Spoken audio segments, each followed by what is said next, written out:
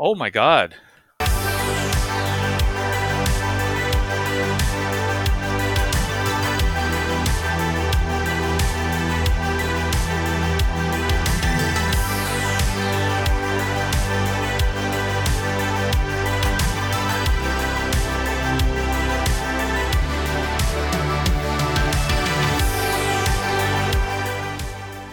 From the mean streets of Hong Kong, this is the Uncut Gems podcast, a weekly show where we talk about movies nobody else wants to talk about. This is episode number 52, and my name's Jakob. And my name's Snake. And today, we're also joined by a recurring esteemed guest. A warm welcome to Randy Burrows. How are you doing, Randy? Good. I'm doing good, guys. I'm really excited to talk about City on Fire. Oh, no, spoiler. You just saw. Oh, no, hold on. It's in the title. It's in the title. It's fine. Okay. Okay. Right. Anyway, let's begin. Actually, before we begin, I have a little announcement to make. If you're listening to this show on the day of its release, which is going to be the 21st of January 2022, it will be almost exactly 1 year after Uncut Gems podcast came into existence. I mean, I created it earlier, as in like the anchor and whatever. Our hosting was kind of booked a little bit earlier. We got Jack and Carlson to participate, and we recorded it a week ahead, which is a schedule we have been maintaining almost flawlessly throughout this past year. Anyway, nevertheless, I started Uncut Gems in January 2021 as a way to talk about movies I thought were interesting to talk about and that you rarely see mentioned or discussed. And on our first episodes, we talked officially about Brian De Palma's Mission to Mars and unofficially about The Red Planet. Without much preparation, mind you. We just fired up Zoom, started recording, and got through a 90-minute conversation that I dread the prospect of re-listening because I had no idea what I was doing. Still, I have no idea what I'm doing. But we didn't have a solid formula. We're just figuring things out, and I think we're still figuring things out. Nicolo, you came aboard shortly thereafter. Even Randy here has got in touch. I can't remember how early on, but pretty early on.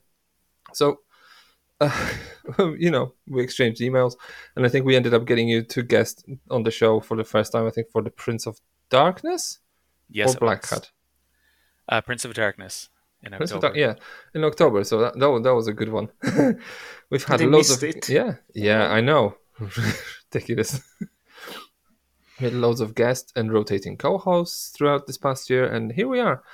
I think it's a good opportunity to say thank you to all you guys here and that you're with me, and to everyone who has participated in this project, and to anyone who's listening. I know there aren't too many of you out there, and I'm always super happy to find that someone listened to our show and liked it.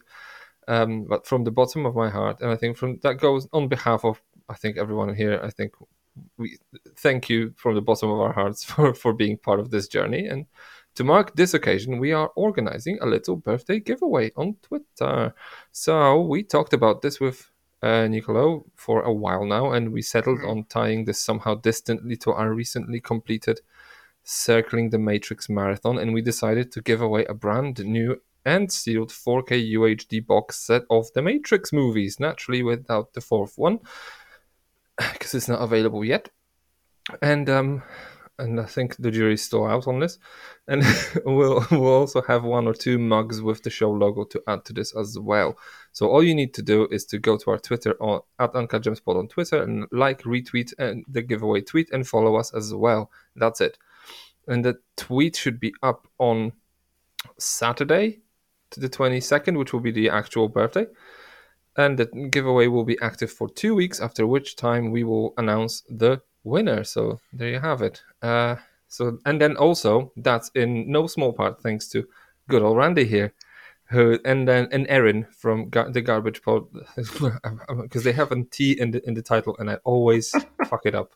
Garbage Podcast, the Garbage Film Podcast. Sorry, Jesus, I'm so tired. Anyway, thanks to Randy and Erin, who basically just made it happen with their very kind and generous donations. We're doing this, so thank you very much once again. And then go on Twitter, follow us, like and retweet the tweet on Saturday, and then in any of the days after that, I think for 2 weeks time, and then you have a chance of winning a box set. And the whole story is that the 4K UHD box set, because it's going to be a UK release because I live in the UK and I could just go and buy it.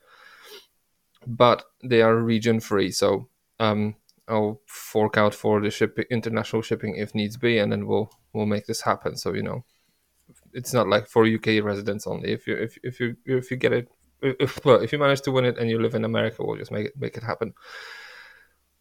I'm not sure what the customs are gonna say, but we'll figure something out. I don't know. It's Anyway, gonna take like half a year. But it's worth the wait. yes. Anyway, also another date related coincidentally, or maybe not coincidentally. Anyway, another sort of date related coincidence, or I don't know, happenstance. I don't know what you call it.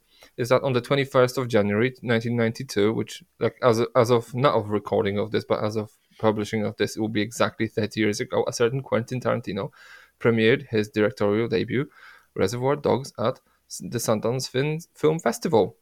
So we decided to mark this in some way, and we're talking about Reservoir Dogs. No, we're not. That's an uncut gem. That's no one's heard of it. No one talks about it at all. We initially planned to do a double bill in here, but this has been shelved, and instead we are doing something else next week. But more on that later.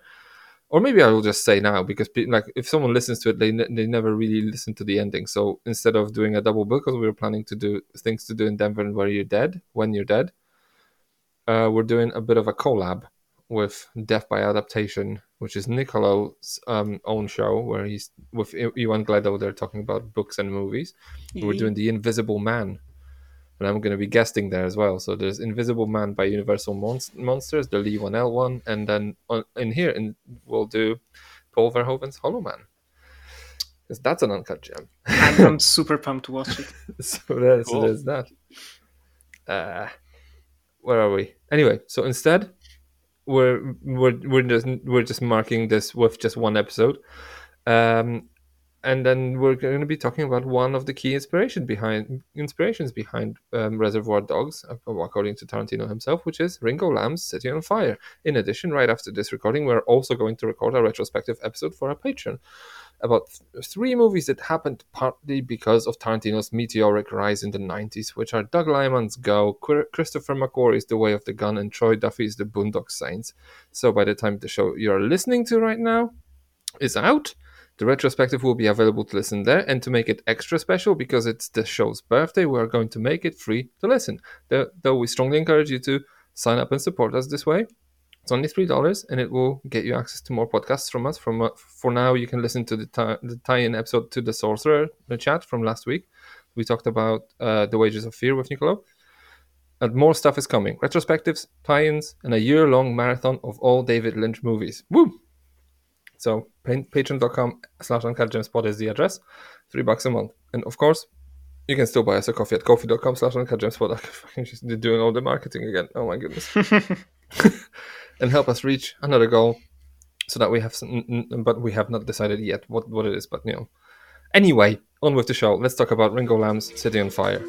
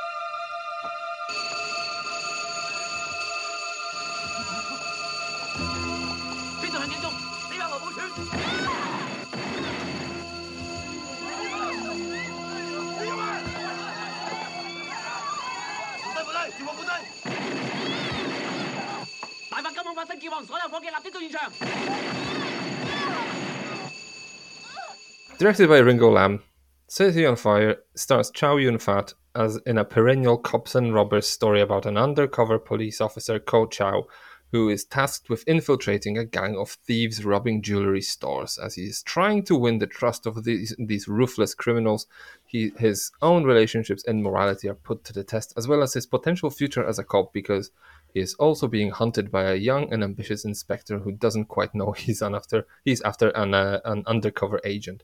Now, not much is known about the history of this film, other than it was shot in Hong Kong and because of its obvious connection as an inspiration for Reservoir Dogs and Point Break, I suppose. What I think is very interesting is that it was Ringo Lam's first movie he was allowed to make with complete independence. I think he was kind of just a bit of a studio hand before. And it also happens to have been made 1 year after John Woo's A Better Tomorrow, which is regarded as immensely influential in what it did to the action genre, at least in that sort of corner of the world, or I suppose in general. And if I understand it correctly, it was quite successful in Hong Kong, though its success didn't penetrate the West, if I'm allowed to say so. Fun fact, by the way, Lam went on to make more movies with On Fire in the title, like Prison on Fire and School on Fire.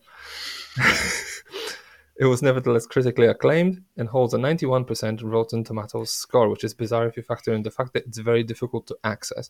So let's just start talking about it. Where do you stand on City on Fire? Are you with Tarantino, who praised it to high heavens, or are you glad that this movie remains somewhat forgotten outside of the hardcore circle of genre freaks? What is your take on City on Fire? Randy, give us, let's get us into the spirit of City on Fire. What's your take? Sure thing. I'm pretty excited to talk about this and hear what you guys have to say about it. And my history with City on Fire goes back just a couple weeks, so this was a first time viewing for me. But Reservoir Dogs, going back to Tarantino's '92 film, I have a long history with that, and that sort of formed my my views on film. I was big into indie films, and I love that whole manner of film that seemed to be inspired by Tarantino. So to delve into some of the films that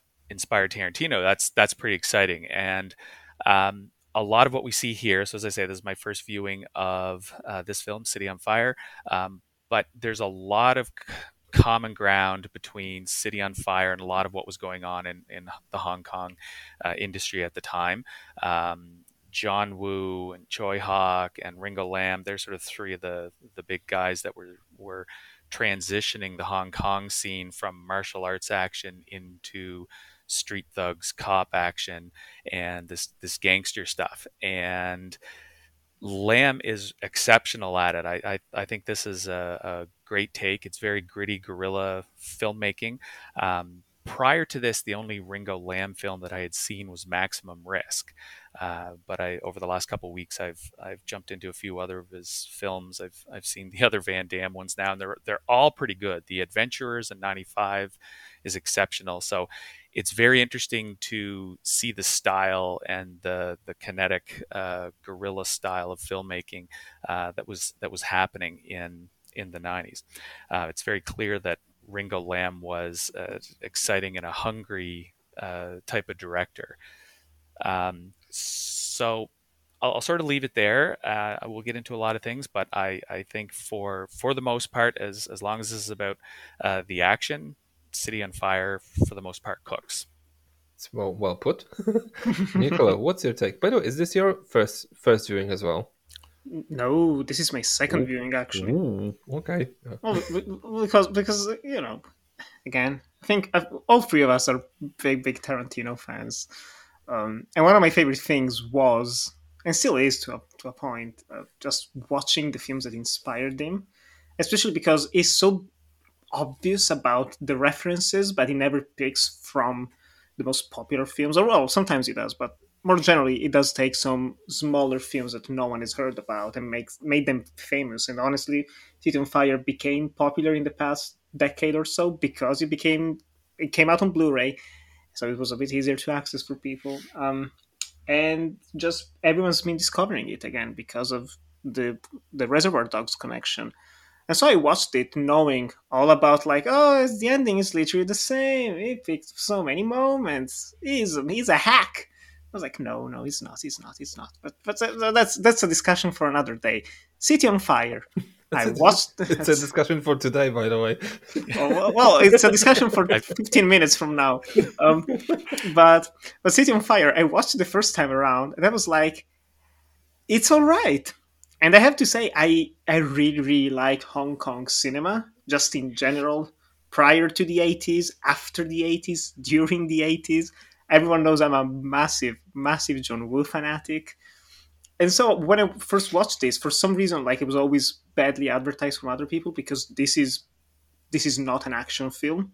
It has action moments, but it is not an action film. Like, don't go in expecting, I don't know, akimbo berettas, just people shoot dodging throughout the city and just things blowing up every 2 minutes. No, it's not a John Woo film.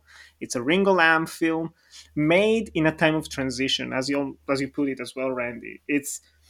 It came out when they were starting to shoot more in actual Hong Kong, in real locations, with a lot of practical effects and dangerous stunts. But the subgenre of heroic bloodshed still hasn't developed, because we've only had A Better Tomorrow a year before this came out. And so you can feel the need to change. There are some of the elements that made the subgenre popular, especially the centered relationship between the undercover cop, and the criminal. It's very tender bromance in a way. But it also has, in my opinion, so many flaws. And even rewatching it, I was hoping that there would be some sort of spark from my part where I go like, yes, I get it now. And it's still left relatively cold. It's more of a movie that I admire from a distance rather than something that I'm feeling inside. And I want to feel it. I want to be there. And I'm a sucker for melodrama, for gritty cop movies, for brutal violence. This is really bloody, disturbingly so in some parts, and it works. But there are so many other elements to it that just do not work, in my opinion. And I think it is because it's a 1987 film. Didn't really know probably what to do with some of the elements, some of the action, and whatnot. So it's mixed bag from my end. Well, that's an interesting take. Unexpected, probably. Because normally you're Mr. Glow in praise, and then I know. I'll say this: that was my first time as well. I bought it on DVD because in the UK it's weirdly not available on Blu-ray, so there's that. And it's part of like a series that's called Hong Kong Legends, and I think that was a distribution company that just existed for a brief while in the UK and Australia, and they released quite a lot of Hong Kong films, and they're just like out of print, so you can just buy them like second hand on eBay. Some of them go for real money, but this one was quite cheap. But hey, I watched it exactly with zero knowledge of what I'm walking into, apart from the sort of obvious Tarantino connection that there's, because he allegedly lifted the Mexican standoff scene. He lifted a bit more. We'll get to it. And I wasn't quite aware of what I was expecting. Whether I'm expecting an action film, whether I'm expecting some John Woo sort of wild sort of Eastern slash Western. I don't know. Mm. And in fact, it's kind of all of that and none of that, if that makes any sense, because it kind of feels like it's this will make no sense to you guys because it's like a Polish connection thing. Back in the, I want to say, late 80s, early 90s. Well, I was a child there, but then there was a time in Polish cinema which was the sort of the transition from communism to the almost said democracy. It's just post-communism. Like still just the word democracy in Polish, so it doesn't translate. It's still weird, but there was this sort of time where sort of the Iron Curtain was taken down. There was no real curtain, by the way, kids. Like and then sort of people got more ready access to Hollywood, to films from the West, the American, there's the former imperialist pigs making films about hookers and drugs, right?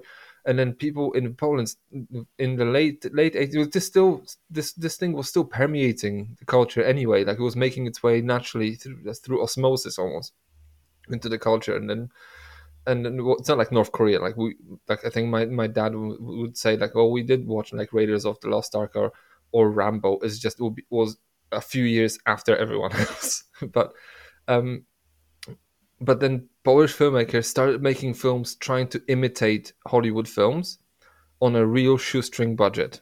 Like it feels like, if you go on YouTube now and watch like Ugandan action films, that's the sort of that's the sort of level of filmmaking you're looking at. But there are these films and TV shows that were sort of made to look as though they should endear the same sort of type of audience, like the sort of masculine, sort of action oriented audience who wants action, thrills, suspense, and violence, and like naughty language and stuff like this, sex, boobs, and all that. Like, it was R-rated, hard R sort of entertainment, and it all kind of looked like it's like an imitation of Hollywood. And this film kind of looks like that in a way that's trying to be an imitation of a certain sort of era of Hollywood, while which is sort of like staged by someone who doesn't quite know what they imitate.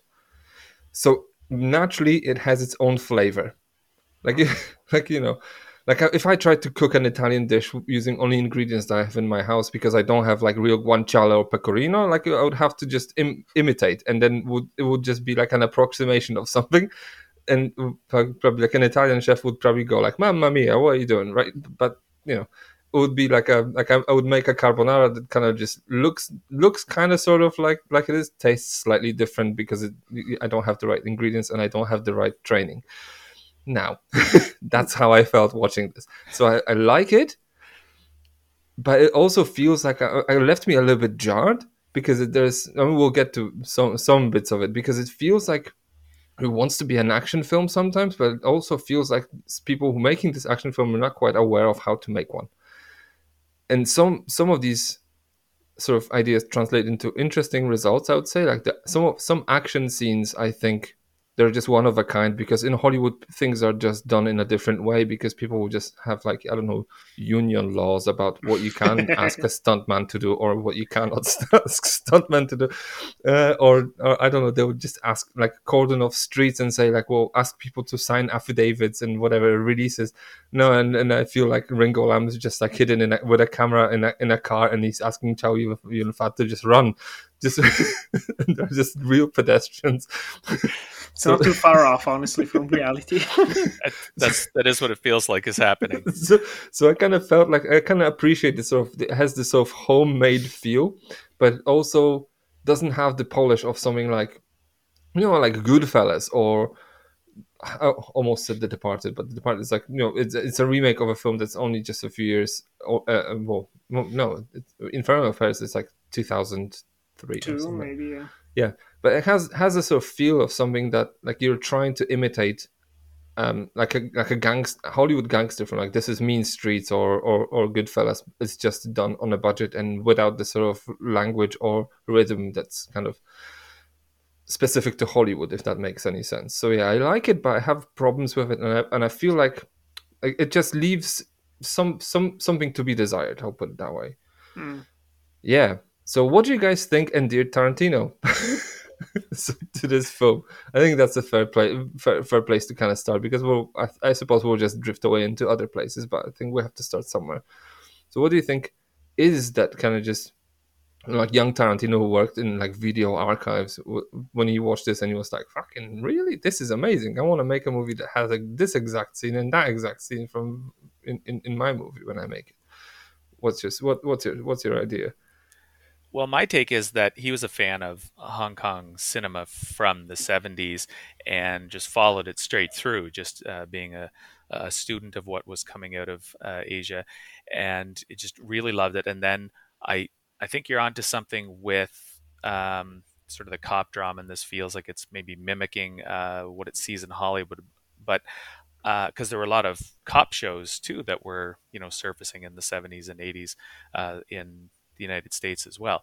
But I think for Tarantino, he's just been a solid student along the way of what he's seeing out of coming out of Asia. And when Chow Yun Fat comes along with a Better Tomorrow and a Better Tomorrow 2 and this, he really feels Chow Yun Fat's stardom and probably knew him from Chow Yun Fat's TV stuff and earlier work as well. Like Tarantino was pretty in the know in terms of what was coming out at the time. And in the original draft of Reservoir Dogs, there was an acknowledgement section where he thanks Chow Yun Fat just for inspiration in general. So I think a lot of it could be the Chow Yun Fat drew him to this. And then as he's watching City on Fire and he is seeing this guerrilla style, he is just seeing nothing but cool. Like, this is really cool stuff. The themes work with Tarantino, like loyalty and brotherhood, cops, robbers, and the undercover business. I think a lot of this appeals to him, and I think that's just his love of this type of cinema and growing with it and being part of the transition and following the transition from martial arts into cops and robbers, drama and action from Hong Kong. I think uh, that's what inspired him, and he probably stopped and looked carefully at this one and said, "This has a lot of really cool guerrilla type of stuff in there," and that's the type of film I need to make because that's where I am on the food chain right now. So that's probably what jumped out at him. It's like, look, Ringo Lam can do this on a busy street in Hong Kong, in the shopping district, probably on a Tuesday morning. Well, I surely to God I can do it on a side street in LA on a Sunday morning. So I think that there's just inspiration in the style and just that hungry filmmaker drive is there in Ringo Lam in this film, and I think a lot of that spoke to Tarantino. That's sort of my take, just trying to read into Mm. what Tarantino's motivations might be. I agree. It's one of those things that's very fascinating to me about Hong Kong cinema from the time, because regardless of how expensive a movie could be, it always feels so rough around the edges. If it's either the sound or the picture quality, regardless of the restoration as well, it always looks slightly homemade, and in a weird way, it almost feels achievable. Like what you're watching, Yeah, like you could pull this off. What's on screen, you could almost pull it off. I mean, there's some things maybe not, but most of it you could, and that probably was very inspiring for Tarantino as well. But even the power dynamics, and not to get already into the what's better, this film or the other films, like Tarantino took the most interesting part of this film, which is the relationship and the moral dilemma of the undercover cop with, like, his relationship with the one of the mobsters, and he made an entire film pretty much about that. It's all about character in the Tarantino film, and not to say that it isn't about characters in City on Fire, but like you said, Jakob, as well, it's a case of mistaken identities. Like it wants to be a drama and it wants to be a thriller, but it also wants to have those cool action scenes. If anything, I would have said that this probably felt more like a studio decision, where the studios were like, "Oh, Better Tomorrow is making tons of money. Just add a car flipping and exploding, and there's fire everywhere." It's like, do that, do that. People are liking that stuff now, and so it's I don't know. I think Tarantino definitely lifted the ending. Like, there's no denying that. He lifted the entire ending of the film. Even the whole idea of a robbery gone wrong. The But jewels as well. Jules, yes. There's a few shots here and there with the car and stuff, and we talked about the running in the street when he's being chased. Like, it all is taking all of those elements, but he's made it his own. And I would say he improved upon it. Like, he made something more focused, more precise, um, and it's for the better. And I have well, a couple of problems I want to talk about later on, but I I'll mention I them now.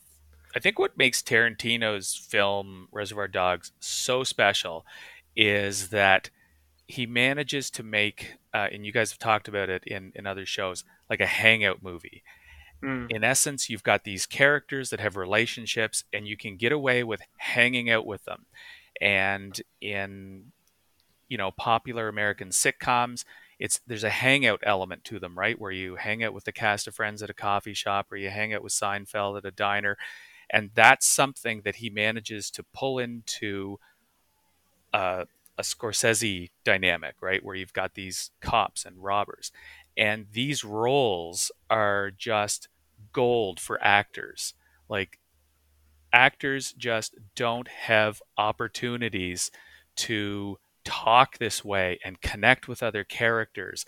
I think Tarantino has, done great things with Reservoir Dogs, and to say that it's completely lifting from City on Fire, I think it's very inspired. But I think Reservoir Dogs is completely its own animal because Mm. in Reservoir Dogs, in essence, we don't really see the heist.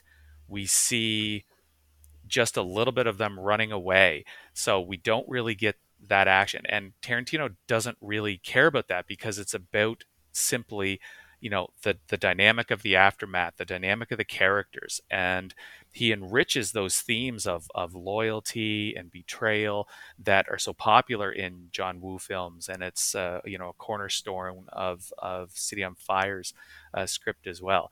And what I loved about 1990s indie films, a lot of them, and Tarantino was there for it, is the twisting and turning and manipulating of narrative.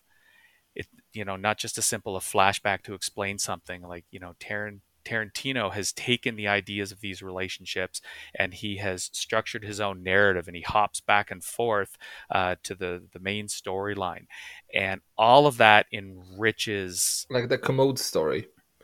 Totally. like like you're listening to a story that's kind of invented, and then you're listening to and you see this kind of unfold in real time as he's making it up. Yeah, is that what you mean? Well, I mean that, and also too to jump back and forth to the different characters' stories Mm-hmm. individually, and that wasn't super common, and that stood out, and especially with these lively characters that have these strong bonds. So all of the sudden, to cut to Joe's office, Mm. where Vic comes in, and then Chris Penn comes in, and they wrestle around on the floor. Like, that is gold for an actor. Like, what an opportunity to act in that scene. But it's also a very measured bit of the story. And Tarantino says, "Okay, enough of that. Back to the drama at hand." And City of Fire is strictly linear, and there's just nothing special. So Tarantino's flavor comes from a number of different spices that he's using. It's not just that he has taken the concept of this heist and the undercover cop loyalty business and run with it. Like, Tarantino is doing a lot more in Reservoir Dogs than City on Fire is. City on Fire is has a different has different goals. Yeah. I would say, you know, I totally agree that say City on Fire is linear, but I do have a little note saying that for a linear film, it also is insanely complex, almost too complex for its own good. So many characters. Yes, so many characters, Mhm. and they all, I don't want to say they look alike, because they all, like, there's so many characters in this sort of like the band of thieves, and then they are all like you're kind of led to believe that they matter in some way, but they don't. All that matters is, I think is it Sonny Lee or Johnny Lee? I can't remember which one is it. Donnie Lee? Danny, Danny, Danny, Danny, Danny Lee, sorry. Danny Lee. Yeah. So all that matters is Chow Yun Fat and Danny Lee's character is sort of dynamic and potentially like Inspector. Is it Lao? Lau. Yeah, and the dynamic between him and the young up and coming, the sort of like the new banana on the block, right? Yeah. Um, and then I'm looking at this, especially in terms of how Tarantino took certain aspects of this, and he took quite a bit. Like when you see the jewel heist, a few scenes, like the scene where I think Fu, which is Daniel's character, just blasts police officers in a car through the Yes. windshield. That's lifted into a scene, into one of the opening scenes in Tarantino's film. The scene where you see Chow Yun Fat gets a gut shot, and then he's lying on the floor with that's essentially him and Harvey Keitel and Tim Roth. It's just all it needs is for them to get into a car, and Harvey Keitel goes like, "You're gonna be okay. Say the words." It's He's just, bleeding on him. I'm dying here, man. It's just, It is basically the heist. Like, he is he yes, is he is totally taken the heist without showing the heist in his film.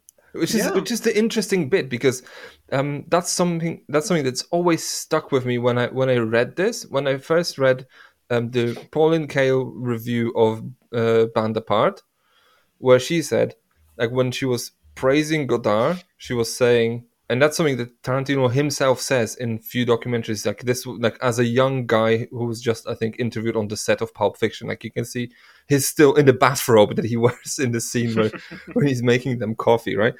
And he says, well, when I read, he says, when I read Paul and Kale's article, and he was like, that's my aesthetic, that's what I want. And what she wrote was, it's like these people read a banal crime story and made a movie out of the poetry that's in between the lines of the book, right? And he essentially, Reservoir Dogs, as you say, it's a heist movie without a heist. Like Pulp Fiction is basically a noir film made out of bits of film stock that you just don't care about. Like, well, these people will just, they go on a hit, they come back, and then you just hear the conversation on their way home. They talk about burgers, right? And then, or when the hitmen before the heist, they go into a diner and they talk about Madonna, and then they bicker about whether tipping is appropriate or not. It is, but but it's kind of like he essentially just took what's interesting, what's let's just say conventionally interesting in Chow Yun Fat's, well, not Chow Yun Fat's, Ringo Lam's film, took it out, and then embellished what was really interesting, which is the dynamic between characters, as I think you guys both said. And then that's the sort of interesting bit, because people accuse him of lifting and being a hack, but I think he's just essentially taking good bits and then he's just adding MSG on top of it just to make the flavor pop a little bit more. And in here you find that there's this sort of dynamic, but it's covered by so much, and then it's almost too dense for its own good. Like I really sometimes want to slow down and just spend some time with these people. Like this should be a hangout sort of situation, but they're racing through their lines, and maybe that's also a cultural sort of disconnect that I have, because maybe I haven't watched too many Hong Kong films to kind of just be on the same sort of plane of symmetry or plane of sort of analysis with these people on the screen, that I just maybe miss quite a few nuances, but it feels like it's just rushed. Like this, they want to kind of just hit the beats of a Goodfellas. Like you want to have like a bar fight, you want to have like it opens with a brutal murder scene, which actually looks quite brilliant with all the sheets covered in blood, and there's this guy going like, I'm minding my own business, I don't care. And it feels like it like he had a checklist of things he wants to put in his movie, and he's just racing through them, and then sometimes he will just hit these sort of nodes of genius. Does that make sense? Does that make sense, or am I don't know? No, it does. It does. But it's like there's so much to this, and what's not working for me in a way is that, well, probably because I'm a sucker for melodrama, as I've said, but it's almost too serious for its own good. And then it tries to have these small moments of, I don't know, light humor and a bit of romance in here and there, and it does not work. Like, honestly, I hate the romance in this. I don't care. Just go. I want to skip those parts. It's point. There's this entire scene in the apartment. It's like the wife, girlfriend, whatever character, and there's another girl, and it's this shenanigans, and I didn't care for 1 second about any of that. And to Because be they honest, shout a lot as well. I'll say it's not even a problem of just this film, it's a problem of Hong Kong cinema of that time, because you find that in A Better Tomorrow, you find that in Police Story with Jackie Chan, it's in a whole lot of those movies. Like, oh, we need the fun chemistry between the romantic leads. It's like, but those are pointless characters. They work, probably, I don't know, might work on the page because it keeps them connected to their past and to their real life when they go undercover. It's like, yeah, sure, but I'm watching those scenes, and they are just, the tone is all over the place. I couldn't care for a single second about anything that's going on. Yeah. And it's something that's kind of improved in the future. I think The Killer and Hard Boiled perfected those relationships because they are straightforward, to the point, not excessively silly, and very earnest. And in this one, it's a bit mean spirited. It's very sexist. And The humor is very so sleazy, right? yes, yes. And if anything, I would have just removed all of those small moments with the girlfriend character. You can still have her, but already, like, I mean, I've read that some people cried during the moment when she's leaving towards the end. Bless them. I wish I could have cried during that moment.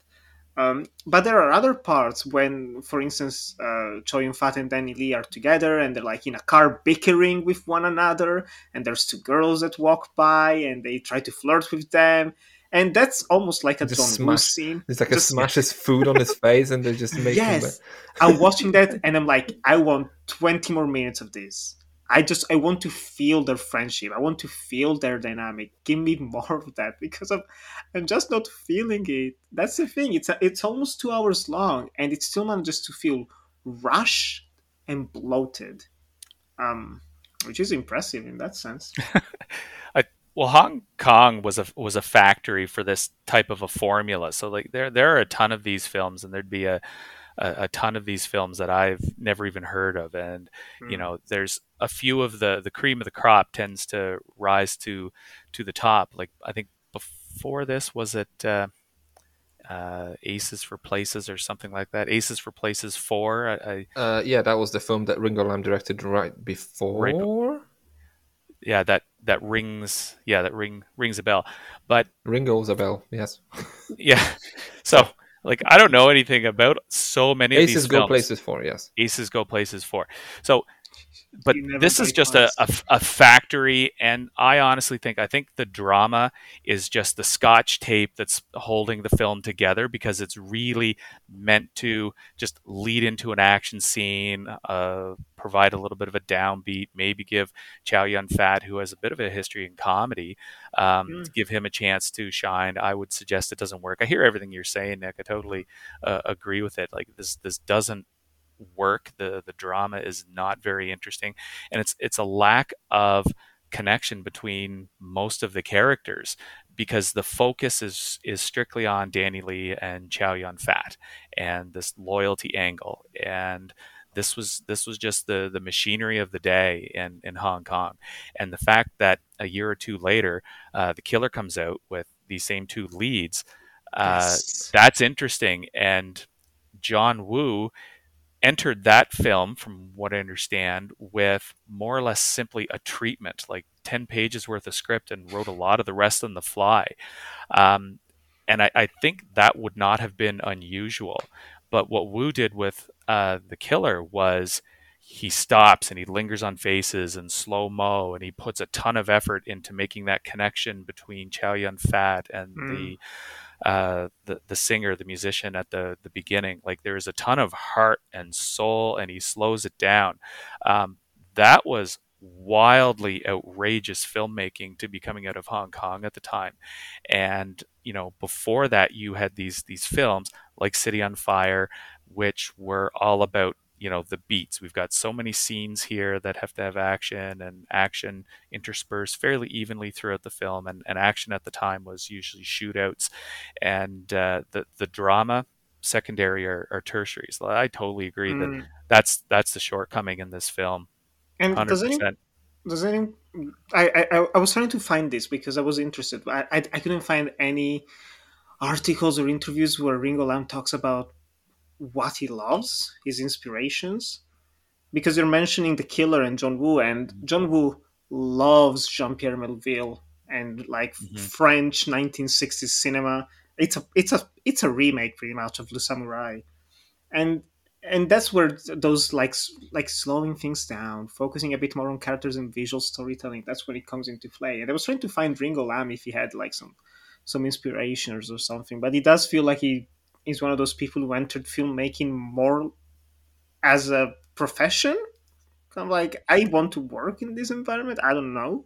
I wonder if he was inspired by anything, because he came to film school in Toronto, I think, in the Yeah, I early just wanted to 80s. say that he Hmm. went to Canada to Hmm. study, York and then University. but he went to acting school first. Oh, that's right. So He he was an actor in late so he, 70s, wasn't he? so he was an actor, and then he went to Canada and he studied I think film directing. And then, to me, what you guys say, especially Niccolo, you just mentioned that you don't know what his inspirations are. I feel like his inspirations are more Hollywood than anything else.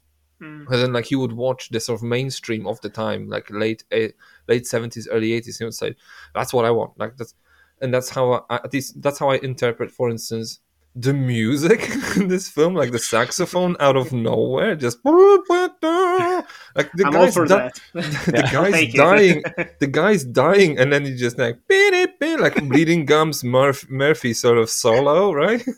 And then you have this sort of twice it happens, or maybe three times. There's the same song, which is that's kind of how I feel this film is. It's basically encapsulated in this song number that they go into a club and there's this woman singing a rock and roll song, which is a catchy tune in Cantonese. Like it's that's pretty much this film in a nutshell. It's a Hollywood film in Cantonese, only on a fraction of the budget with zero knowledge of how to make this. It's just like, well, we need to explode a car, so they just have no knowledge of like what pyrotechnics are done in a Hollywood film. They just burned the car, and you can see they're just like extinguishing a car, and you can see there's foam and everything. So it's just like, I think they just set a car on fire. Yeah. And, gun laws and all of that are very, very important. And, CGI bullets and stuff, they're safer, but I'm watching those Hong Kong films, and you can tell those are real guns. They're not prop guns. Like, they're shooting proper blanks. It's scary, and Yeah. those casings are flying everywhere. These are the blanks that if you actually try to like, I don't know, pretend you're committing suicide with a blank, you'd actually kill yourself. You're gonna blind yourself, Or yeah. just blind yourself at least. Well, yeah, I think everything And the they knives, like there's this in Yeah. the beginning when the guy gets stabbed, and like you can see that he has like this sort of fat suit on, but the knife's real. There's a kitchen knife going Oh. to a guy. and it, the scene in the first robbery where one of the robbers goes in and he grabs a vase. Like I think everything is just on location and just this is Just what we're went doing. into It's an a real office. maze. Yeah. He grabs his face and he throws it across the room over the head of a couple extras, and that looked very, very dangerous. But that's just we've got to do this, and we've only got one take. Just do just to kind of just like a little teaser from last week. If William Friedkin was a Hong Kong filmmaker, he wouldn't even probably tell them that there's a movie being made. It's just they would be like, "Where's these people wearing masks? What's happening? Oh, just keep working, do whatever." Oh yeah, the bridge scene would be implemented in the plot. Like if the track falls there, it's like that's now changing the script now. You lost two actors. On the sort of drama, I think when you say like John Woo lingers on things, and Ringo Lam does not. And the only relationship that you guys can fish out is the sort of relationship between Chow Yun-fat and Daniel Lee's character, is because it's the inertia of them just spending time together. In the ending, yes. As we go through the film, we go through these beats, they're just in the scenes together. Like there's this one scene that you mentioned, like we're just like peeking out of a car and Chow Yun-fat's eating like an absolute pig, right? It's just smothered with, I don't know, chili sauce or whatever. It's just great. And they're just like catcalling girls. It's just very 80s. While there's this sort of homeless person with a saxophone in the background going, it's just weird. It's just, but the sort of what you think he wanted is, okay, we need to have like a love interest relationship. We need to have this woman, and he said, well, it's completely underdeveloped because they spent zero time. There's jack shit happening between these two people, and then she buggers off to Canada. And then it turns out that she just goes to Hawaii, and it's almost like a throwaway scene as well. Just that happened. Like bye. Yeah. He's leaving. Yeah, and then it's all because he says he needs to check this off the list. He needs to have a femme fatale. He needs to have a relationship for this guy. And if you actually sit down and process what Chow Yun-fat's character is about, it's actually a very interesting character that he has. Even however undeveloped he is. It's this guy who's almost like, you don't even get told this very much because it's almost like a throwaway line when he gets fake arrested by Inspector Lau and brought into a morgue and they just talk about stuff. He's been an undercover cop for so long that he forgot what being a cop is like. And then it's almost disregarded. It's like that's the sort of part of something like The Departed I really like, when this idea of losing track of where up is. Going so deep underwater that you lose track of, where's up, where's down, where's left and right, because it's dark out and you have no idea. And it's interesting. It's just you have to kind of sit down, like pause the film, and then just process this for a second, because the film does not slow down, because they have a list of beats they need to hit. They have an action scene coming up, and they have a chase, and Ringo Lamb's already in the van going go go go, right? So Mhm. so I feel that's part of the problem, at least from where I'm sitting. Yeah, and even the actors do the best they can with the roles, but it never feels like they had the proper time to embody them. There's not enough material to chew on for them to get right into the characters. Probably because it was a bit of a rush production as well. Um, but yeah, it leaves you feeling a bit empty, which is interesting, given that there are a lot of people who love this film so much, who find it emotional and incredibly compelling and a masterpiece of the genre and one of the best Hong Kong films of the time. Are they just like propagating this because they say, oh, this is what they have to say because Tarantino loves it? Maybe, I don't know. I Like like the they, excitement that they have. I wish I could join them. I want to be in the camp of like, woo woo, City on Fire, baby. City on Fire is fire. Heck yeah. Yeah, once I can let go, like trying to care about these characters as people and really focus on just the cops and robbers stuff, I'm fine. But I hear everything you're saying, and I Mm. totally agree. I think that it was just honestly like the factory just pumping out movies like this, and then you end up having some with some really good stuff in it. One thing that um, it talking about the Tarantino connection, but I wonder if someone like Robert Rodriguez would have been inspired big time by this, just this guerrilla grassroots, making your film out of nothing approach, like his El Mariachi, like that feels like this. Now, so Edited on VHS, by the way. yes, or Jim Van Beber. Are you guys familiar with him? I don't think so. Oh, No. Deadbeat at Dawn. He's a guy that went to film school, and his second year he took his student loan and made this sort of cool, but really gritty action movie with his second year student loan, Deadbeat at Dawn, and this just feels like it's his type of wheelhouse. Like, how can we make this happen? And we can't close down the streets. We're going to shoot in the middle of the street, regardless of what time of day it is. And this has that energy, except for those scotch tape, wood glue type of dramatic scenes that are just meant to hobble the plot together. But yeah, I think where this wins, and why I like it is strictly based on the approach and the approach to the action and the approach to the energy in the filmmaking. I mean, there's the approach to filmmaking. There's one thing in there that endears me, which is, well, there's more than one thing, but there's one predominant thing that endears me in here. They kind of just ultimately shifts me towards really liking this film, as opposed to just being like, I don't get it, or like the, because you could honestly nitpick this film to shreds, and then if anybody else that like Yeah. any of our other co-hosts were here, they would just be listing things they don't like, because it's so easy not to like it. So many things you can name, just like, this doesn't work, Chow Fat's flat, and whatever. Who gives a shit?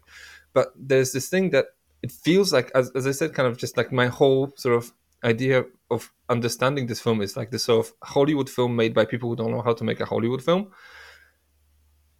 is sort of like, I like musical analogies. So it's kind of like, imagine giving someone a guitar and say, like, "You go and play music," right?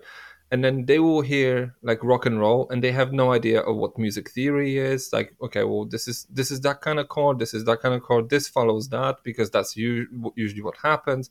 These two chords, one after another, work together. These two notes sound good together, these two don't. And if you don't know that, then you're likely to make mistakes, make music that's kind of difficult on the uptake. But then again, it will be fresh, and then we will be breaking rules, and people will say, well, if someone's musically trained, they will be breaking rules in a different way, because they know when and how to break the rules to make them look musical.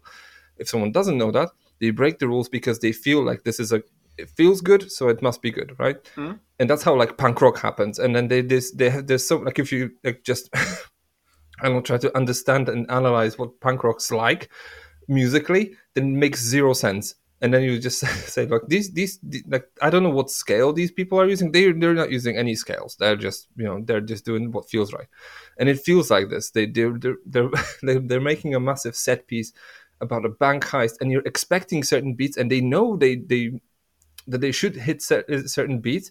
They just don't know how, Mm. and it feels raw. It feels weird. It feels homemade, rough around the edges. Like, it feels like you have to have like a procedural element, like you want to have silence, and then it almost feels as a byproduct of this. It feels as though someone just happened to be in with a camera when a heist was happening, and it's a sloppy heist as well, because these people have no idea what they're doing, and they're beating a guy who supposedly knows the combination to the vault, and then if they kill him, then no one's gonna know, and then they tell him, and then the thing doesn't work. They stick a knife through his hand, and by the way, this looks fucking real. And it's just weird, and just I like it. Just it's endearing to me that this idea of these people are just making it happen. Yeah. And yeah, What I love about those sequences of the robberies and heists is just that everything is shot primarily in wides. There's barely any intercutting or quick shots or close-ups or inserts or whatever. So there's the sense of realness comes because they were doing a lot of things for real, even when they're just running or moving around the place. There's a clear sense of geography and geometry and everything. And when they're shooting at each other, there's that one part during the first robbery where there's a woman that just approaches the place and she just looks out from the window like, oh shit, it's a robbery in place, just starts running, and they try to leave the door, but it's only one shot, so you're feeling the sense of just this woman running away and getting away from them, probably calling the cops. And also the fact that they don't pull any punches, oh yeah, which was not happening in America very much. Even in R-rated films, like they're always toning some things down, but in here, like civilians get killed, people are shot in the head, blood splattering on the wall. It's brutal, it's ruthless, and it gives it a very strong edge. That whenever we're in those moments, it's like I'm into it. That's what I'm feeling. I'm like, yes, it's coming alive. It's it's working. it's you know what this is like when you say, oh, like this is exactly how I'm thinking. Like I'm listening to, and you're like basically you're applying your knowledge, your deep knowledge of what filmmaking is about, to understand something that just happened, right? Yes. When you say like, I love how they're making just shooting everything in wides. $5 says if I could email Ringo Lam and ask him, and he would probably say, we just had one camera. Man, like And moving the tripod around Yeah. takes time. You yeah, just it's leave just that, we just have shoot one everything. camera. This guy's holding it, so effectively, it's a 18 millimeter lens. We have to capture everything in one go. And this guy's gonna throw a vase. We don't have two vases. It has to happen. Right? So, If an extra gets hurt, get yeah. over So it. Just leave for the day. it almost feels like, when we had this discussion with like Michael Mann's films, like where Mm. it feels like it's almost like it's so rough around the edges that it almost feels like it's just a documentary. Like someone was just filming as they were just documenting a heist, right? Like It's this like a woman. cheapo version of Heat. Yeah, exactly, right. Or it's just so you see this woman pull up to the door, and she says like, what the fuck's happening, and she runs away, and then you don't see what happens to her because they only have one camera, and the camera is filming as she's running away, so they would have to just reset the scene and just do it from the other end, but they don't have enough film stock, so so it just accidentally just happens to look real, like it feels like realistic to me. It's these sort of action scenes, like when Chow Yun-fat's running away. It's all in So good. continuous sort of takes, and you can see how tired he is. Like he's just, Yeah. I mean, and I can feel like Ringo is kind of like fucking faster. It's Just dodging traffic. yeah. And this is when this film comes alive, because it feels real, tactile. It feels, you can smell it, you can feel it. I like that kind of, like, it's rough around the edges, but I like that. It falls apart everywhere else, but this is where it shines.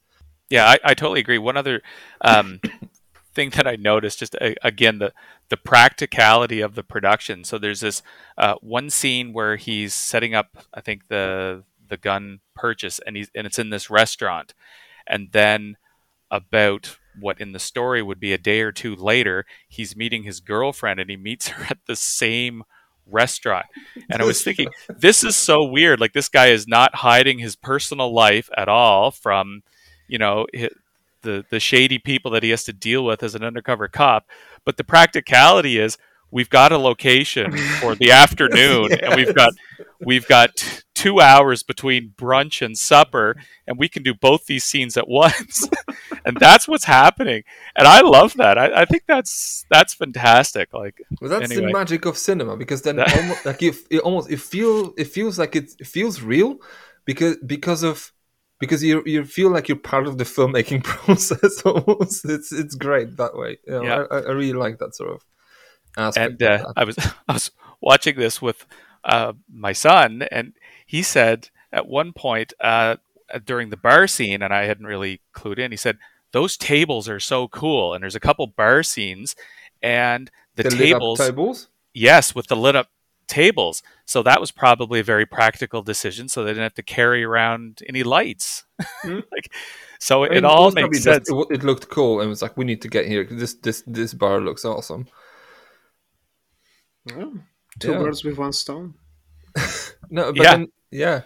And by the way, like this sort of idea of like not knowing what you can do and what you can, and you should not do. This basically also translates like when you say, well, in a Hollywood film, you would rarely see um like a civilian getting killed, and that's something that probably Tarantino said, this looks cool because this feels forbidden, right?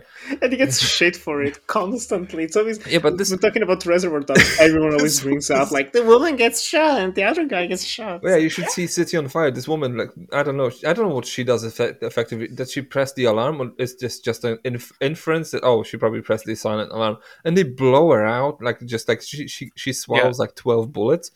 Jesus. Jesus Christ! Well, I've been Yeah, reading a book about John Woo, and in it there's a discussion about one of the things that he had trouble transitioning to, just the mindset of Hollywood productions, is producers would come up to him on set of Hard Target, and they would say, well, how many people are you killing in this scene? And he's like, well, 5.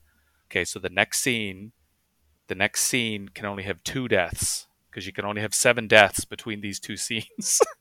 So that it's just something that would yeah.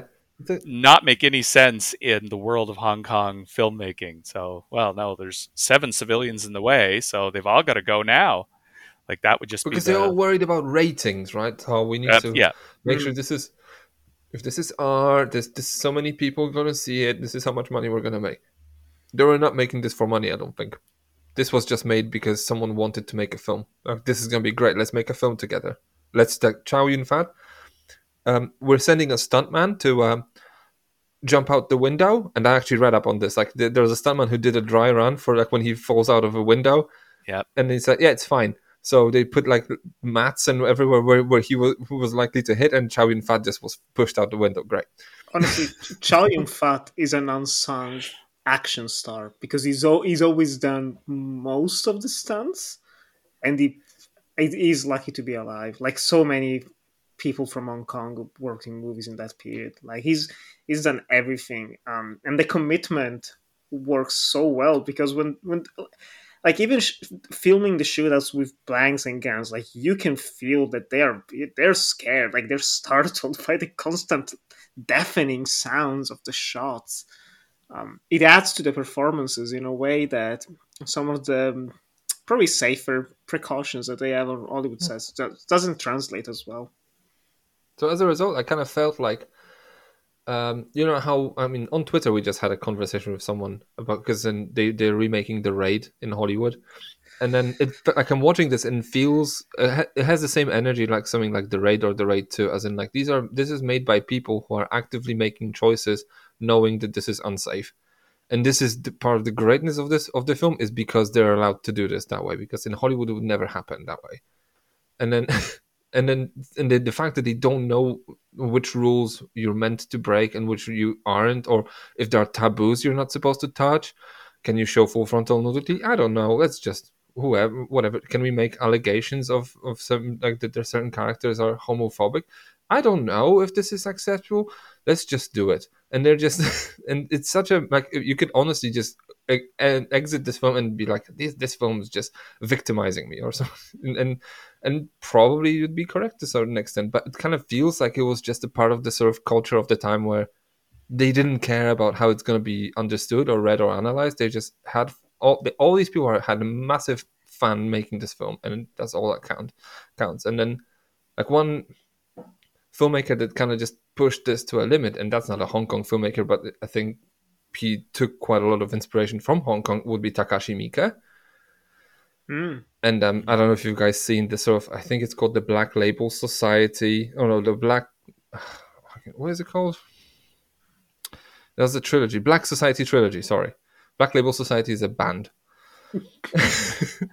but with Zach Wilde started. Anyway, there's 3 films I remember seeing. One was like I found it really hard to like because it feels like Takashi Miike is pushing these boundaries, but knowingly he knows that this is a taboo and he's actively pressing these buttons, right? Like Shinjuku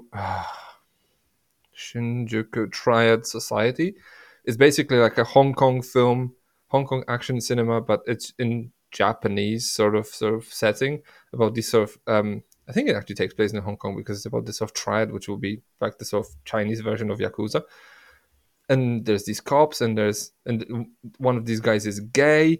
Like this inspector is gay, and then he catches a guy in this one scene. They're just torturing a guy, and like the police officer is wrestling with a guy, and the guy is cuffed, and he turns him over and he rapes him. I'm like, what? How have we ended up here? Like, what's going? Like, he just pulls his pants down, and you can see this. Whoa, who is Jesus? Why are we here? It's just, Takashi Miike. Yeah, I know. So it feels like this film's kind of just a few notches down from this, but because I think Ringo Lam has no idea that certain things, it's just innocent in this way. Whereas Miike, I think he's just knowingly, he knows that people will be like, what the hell's wrong with you?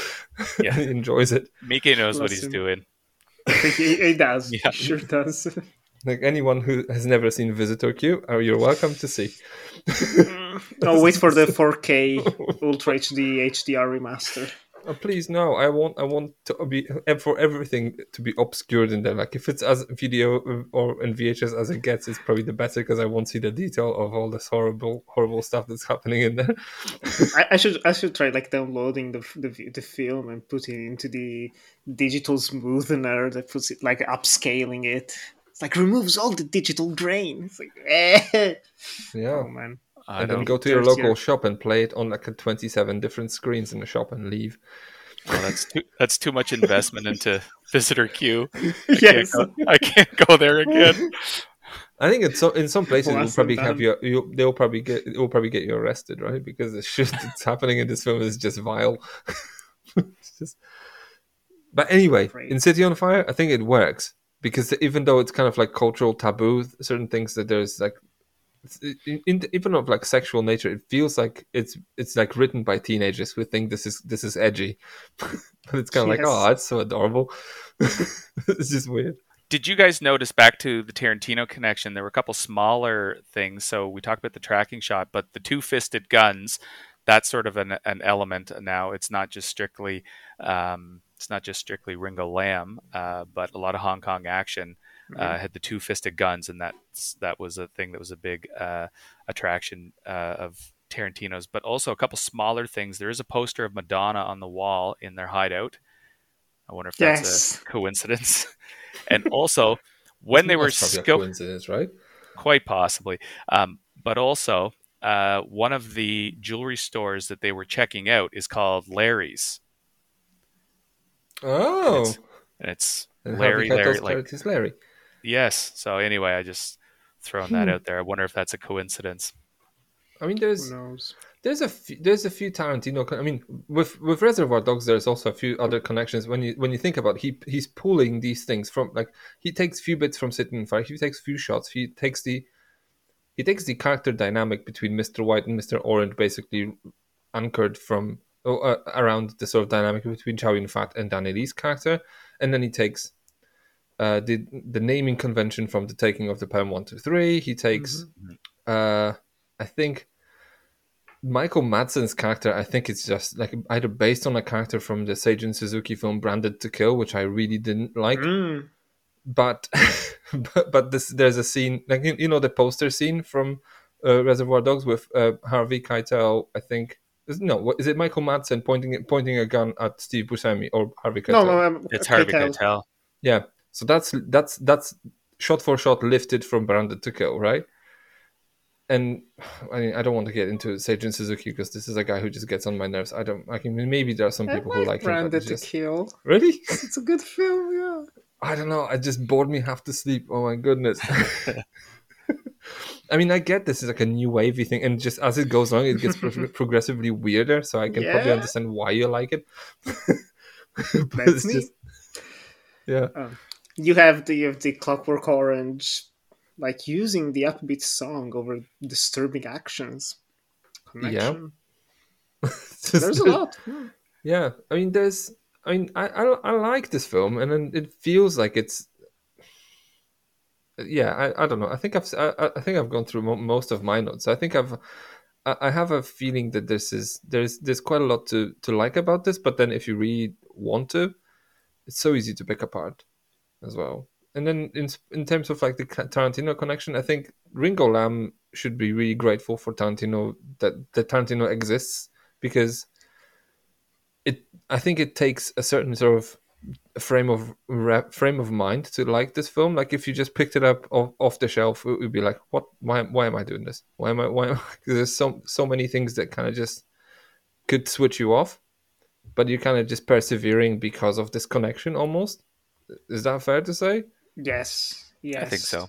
And like in a weird way, just like people like to crap on poor Martin Scorsese for the Marvel connection, they also like to hate on Tarantino because he rips off a lot of other movies and like has references, very overt references in his films. But both of them are patron saints of cinema. And Yes. Tarantino, like Mhm. Martin Scorsese, is producing a lot of smaller films from independent filmmakers all around the world. Like Colonel Mondrusco is another film that he has co-produced. Whatever, that's coming out right now. But Martin Scorsese, Tarantino loves contemporary cinema, worldwide contemporary cinema, and without him, like John Woo, Wong Ringo Kar Wai. Lam, Wong Kar Wai, Yeah. freaking Chungking Yeah. Express. Without him, I doubt those directors would have gotten to make certain films. They would have still they would have still worked. They would have I still mean, gone to Cannes and whatever. But he helped distribute them in the US, in Europe. That's a lot. That's a lot of money. That's a lot of effort for movies that he has no financial gain in. I don't want And to just draw the W word, but I think it's one of those things that he had a relationship with Harvey Weinstein, and he actually told Harvey Weinstein that's like, can I have some money so I can start my own little corner of Miramax, so I can bring in shit I like and distribute in the US, and that's how Chunking Express ended up being distributed in the US. And then Harvey was like, "What's this film about?" Like, trust me, it's great. And then because he would have probably never even picked it up, so maybe we'll be exposed to someone like Wong Kar Wai only just a little bit later because people would have eventually caught up and the internet took over anyway. But like in the early 2000s and late 90s, you kind of had to have these patrons, these yeah, I think like the Yeah. classical sort of definition of the word patron, like someone who would mm, just take care of the artist and say like, how, yeah, look at this shit, like this is great. How about you buy this, right? Yeah, yeah. He and I think he gets scorned for like lifting from films, but then Scorsese lifts from films just as well. Only just he lifts from films that you in a way that you probably won't notice very well unless you're just into very sort of niche Louis Mal.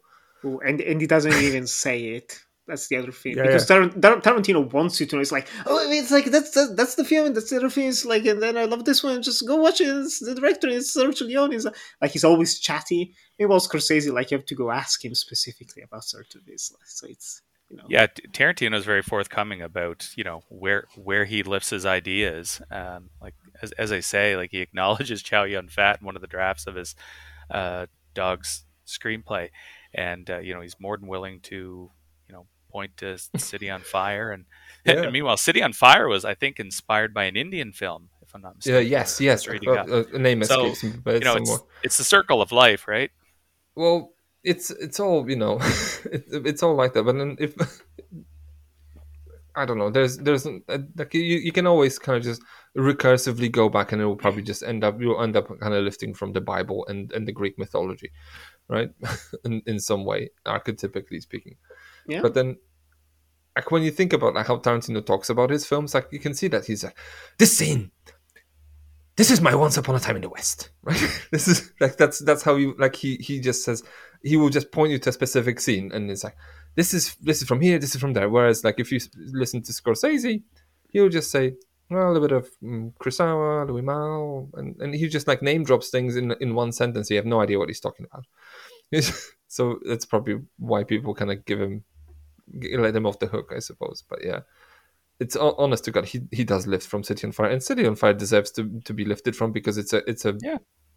it's a treasure trove of these cliches. Almost, it's built of cliches, right? But then The highs are high, and the but the lows are lows. low. It averages out to kind of sort of all right, and that's pretty much where I stand. with I this gave film. it the heart because I think it's worth watching. I do. I really do. I probably sounded more negative than I wanted, but it's It's kind of hard to be. Yeah, I could be really hard on this, but then again, like I don't know, it feels like it has the heart in its right in the right place. It feels like it's a movie made by people who really love making movies. Like I could honestly see Ringo Lam being like Tarantino behind the scenes, going like, "We're gonna go and do another take because why we love making movies." Yeah, I could see that he's doing that only in Cantonese, I suppose. Yeah, He died a couple years ago. it did. Yeah, Poor it's man. too bad. yeah, but It's New York still alive. Wait. I think so. Yeah, Troy Or Hawk's alive. Okay. yeah, He and Johnny Toe and Ringo Lam a few years ago, they had a collaboration on a film called Triangle, sort of an interesting little one, Hmm. where each of them directed a third of it. Sort of oh, choppy, but it's an interesting little project. yeah. It's I don't know. I feel like I'm out of gas in terms of like we could discuss certain scenes and how they're nice and whatever because it has moments, right? The film has its moments and it has moments where you're just like, can we just speed it up? Like at the cemetery, like just why are we here twice? Or Oh I yeah, the did, first time was nice.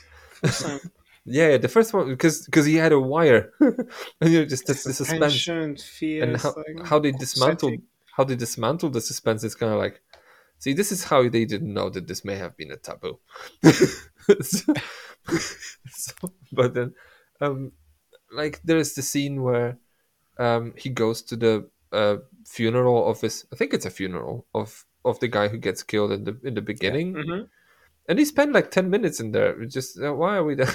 And it's just Inspector Lau shows up with these two pictures. Do you recognize this man? No. Do you recognize this man? And it's just like he has a jacket over his face. How like what kind of a drawing is this? It's honestly comedic. So yeah, I kind of like the film has a Yeah. sense of humor, even though it kind of just doesn't know when to move on sometimes. Yes. Well. It is what it is. Exactly. I'm glad it exists, and Yeah. it's given us some good stuff. So how about we just go around the table quickly? Final thoughts? I think we're ready. I think we're good and Sure. ready. Final thoughts, Randy? Is this an uncut gem? I would say yes, but that does come with a bit of a caveat. You do have to be on a certain wavelength. You do Mm. have to allow certain. You do have to allow certain. You know, you have to let your logic go. Um, and allow a lot of leeway. But you do get a low budget production where you've got grassroots energy. You've got some cool sequences where the creative team behind it is saying to themselves, "Well, how can we do this? How can we make this look cool?" And then they just, God love them, they go out and do it in the middle of you know busy shopping day, right in the middle of traffic in downtown Hong Kong. They just do this stuff, and it's cool. So I have a lot of appreciation for it. for that. There's a lot of ingenuity with some of the gunplay and the finale. So, and it's inspired. I would have to say the likes of Rodriguez and Van Beber and certainly Tarantino, and just that enthusiasm of anyone can make a movie that exists Mm. in 90s indie cinema. And some of what was happening in Hong Kong, I think, led to that. Even though this is sort of similarly minded to something that Michael Mann was doing in the 80s, maybe with Thief or something like that. But Mann had a budget, Yeah. and Man was Mann more had formal as patience. well. Yes, Mm. he had more patience, and he was going to go about it very professionally. But this here is sort of like a group of excitable teenagers going out and making it happen because it's fun and it's cool, and a lot of it rocks. Well, yeah, fair enough. Nicolo, what is your final take? Even though I think you've you've said your final take like 3 times already. I have another final take. Okay. Um, my problem going into this film is that even the second time around, I think this wants to be an action film. I kind of wish it were an action film, but it's not. And taking it for what it actually is, which is a cops and robbers thriller with pretty much just two action set pieces, it's pretty good. It's pretty good. It loses itself when it's focusing on characters we don't care about. It's losing itself in some of the drama and the pointless romantic subplot. But when it goes to the nitty gritty of the narrative, of the undercover cop story, it works. And I will say the first 15 minutes and the last 25 minutes are pretty great. Yes. Honestly, pretty freaking great.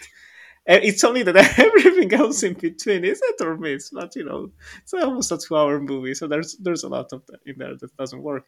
But it's commendable, and again, it's because of what we talked about and what Randy said as well. It's just it's very endearing, and that's always what I like about those Hong Kong movies, because I'm watching them, even not just him, but even like a Jackie Chan or the other guy I forgot.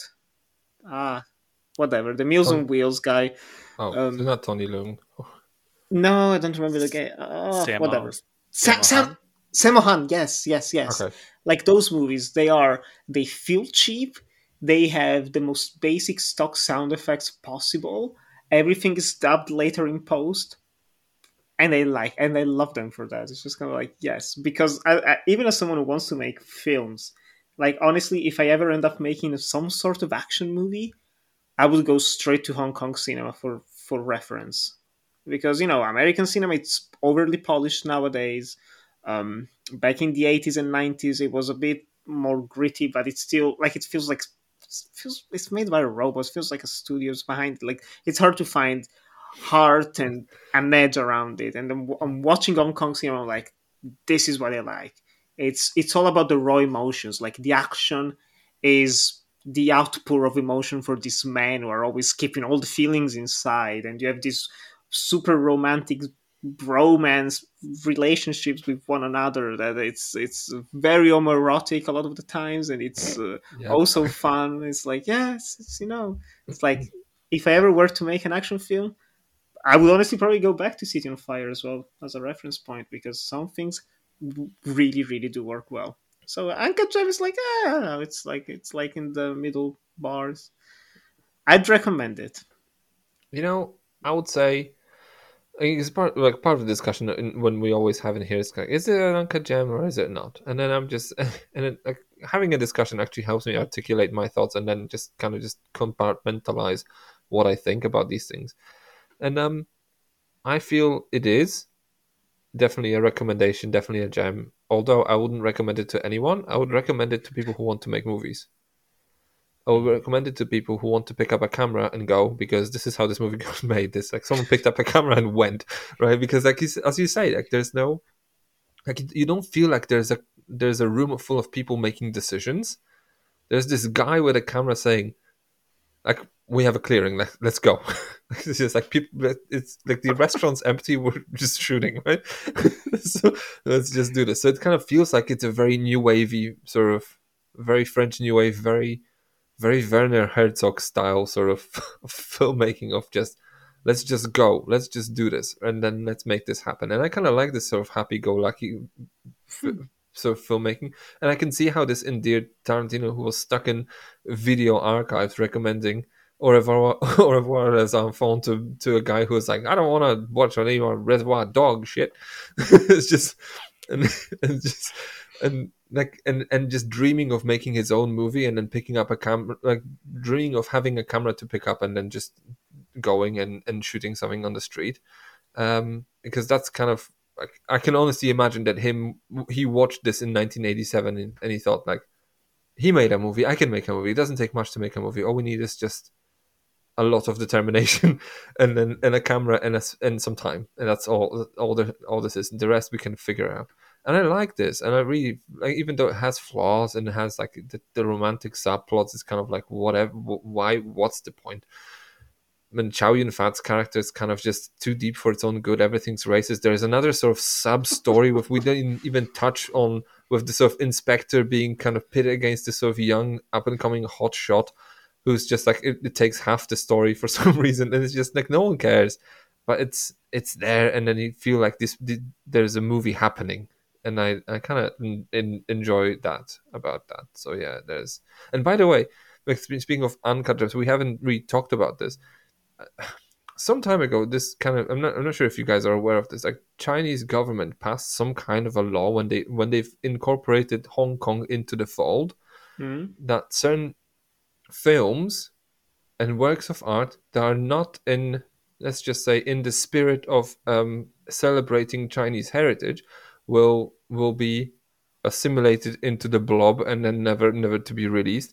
And then there was this fear that the Hong Kong cinema from the 70s and 80s will be just never accessed again. Like, so if you have like prints of old John Woo films and old Ringo Lam films, like, you hold on to them for your dear life, because the Chinese government's gonna just swoop in on what's in Hong Kong, and they'll just take care of them, because they're just blatantly like American films, and they'll be like, we don't like American films here. Like, you know, it's not traditionally celebrating the Chinese heritage in the right way, because they don't. Like, this film does not have anything to do with anything Chinese. It feels like a Hollywood film made with Chinese actors, right? And it's got Western music too, which was yes, a little bit of an oddity too. And I don't know if he had producers working against him on that idea, but that was something that Lam, I think, used to like to do, is use Western. I mean, Hong Kong was a British dominion, right? At that time, right? Because they only handed it over in like the 90s. 97. Yeah. So so it feels like yeah. So there's that about this, but as a film, City on Fire, it has the highs are high, the lows are low, average is pretty great. But I would recommend it to people who want to pick up a camera as a recommendation. It's like, see, this guy picked up a camera, you can do this too. Yeah. Or watch a Walk Hollywood film. Yeah. How about we go through our top threes and bottom threes? I think I have more than three, but yeah. Randy, do you want to go first? Sure. We're starting with the tops. Tops, yes. All right. So I will start with I like the lack of perfection, and I'm going to cite that as one of the benefits of watching this. Just this sloppy but exuberant enthusiasm in filmmaking, and I'll use one example because it stood out to me, and I'll explain why in a second. So early on, there's a body on a stretcher, and they pick up the stretcher, and they're putting the stretcher into the ambulance, and they slip, and they drop it, and the body drops whatever, like 3 or 4 inches. And Inspector Lau says, "Lucky for him, he's already dead." And the reason that stuck with me is I've worked in murder mystery dinner theater for 15, 20 years. And that's a line when we would pick up a body on the stretcher in the middle of the restaurant and take it out and bounce it around. And that would be one of the lines that we would use, is "Lucky for him, he's already dead." But those moments of, we're only doing one take, so keep going with it, like they're throughout. Like there's one an actual actor on the stretcher, by the way, as well. Yeah. Like Chow Yun Fat, he's smoking at one point, and he drops his cigarette like mid speech. Anyway, just he looks at it and just keeps on going because you just had this sense we're only doing this once, and everyone's on board with making the most of it, and that's just an enthusiasm that I think is carries on throughout the whole film. So I love that. The stunt work in general, I think, is fantastic in this, and it sort of goes to this, gung ho, we're going to do this type of attitude. There's one sequence in particular which I thought was really cool, was when Chow Yun Fat is trying to elude the cops they're following him, and he jumps out of the subway and he runs up the steps, and then to lose them he comes down an escalator, but he slides down the escalator railing, and there are these bumps on escalators, and he hops like he's sliding down like a normal slide, but it like bum hops over all of these, and then on the last one he lands on his feet and keeps running, and it's really, really impressive, because I have many times on escalators wondered about how cool it would be to slide down that railing, but there are these cursed big bumps. These bumps are there for a reason. Yes. That's exactly why they're, because people like you would be like, I want to slide down. I'm gonna do that. There's like 150,000 YouTube videos of people trying to slide regardless in the London whatever underground, and they're just breaking their legs because they will just hop on one of them and will just go face first into someone. Great. Yeah, and every time you watch like movies that have scenes set there, they always remove them. So it's kind of like, right. Oh, they're sliding. It's like, how are they doing it? There's always a bumps. But Chow Yun Fat, he goes down, and like maybe he did it once, maybe he did it twice, but they did not spend all day perfecting that stunt. He just what a legend. did it. So that was awesome. And also, I'm going to cite I just love the running shot where Chow Yun Fat is again trying to evade his tail, and the cops are following him, and Ringo Lam has the camera in a van, and he's just driving down the street, probably on a Tuesday morning, just zigzagging around people, and Chow Yun Fat is just running, zigzagging, probably real people, and there's just an excitement to that. And I think it's around this time, I don't remember the act of running being cool until Tom Cruise started running in every movie in the 90s. In the Firm, and in a massive coat as well. The Firm and Far and Away, is it? Like he does, like he just seems to be running everywhere. Robert Patrick also in T2. Mm-hmm. That's a good running. He runs. Apparently, they had to. Fun fact for T2. Apparently, they had problems because he kept outrunning the car, the camera. So he's a proper runner. Anyway, continue. Cool. Interesting. So the act of running has become a bit of a cinematic staple, and I sort of wonder if this type of a shot, this tracking shot, is part of the start of that. It's directly referenced, I think, in Reservoir Dogs, the scene where Buscemi has the diamonds running down the street. That is a direct lift, as far as I can tell. It is, yeah. But and he runs exactly like someone who doesn't run. Right, and just running like a madman. Desperation, yeah. And out of breath. It's just fantastic. And I love that. So anyway, those are my top three. Awesome. That's an awesome top three. Nicolo, what's your top three? My top three is lame. No, just the score, Chow Yun Fat and Ringo Lam's direction. Done. No, actually, the score is an honorable mention. As is the first robbery, we mentioned the stabbing the hand with a pen. There's a lot of cool moments. The car flipping and blowing up. But at number 3, I have the two guys just flirting with the girls in the car, and just the funny thing. It's lovely. It's a small character moment, but it tells me much more about the relationship than anything else in the film. That's a good moment.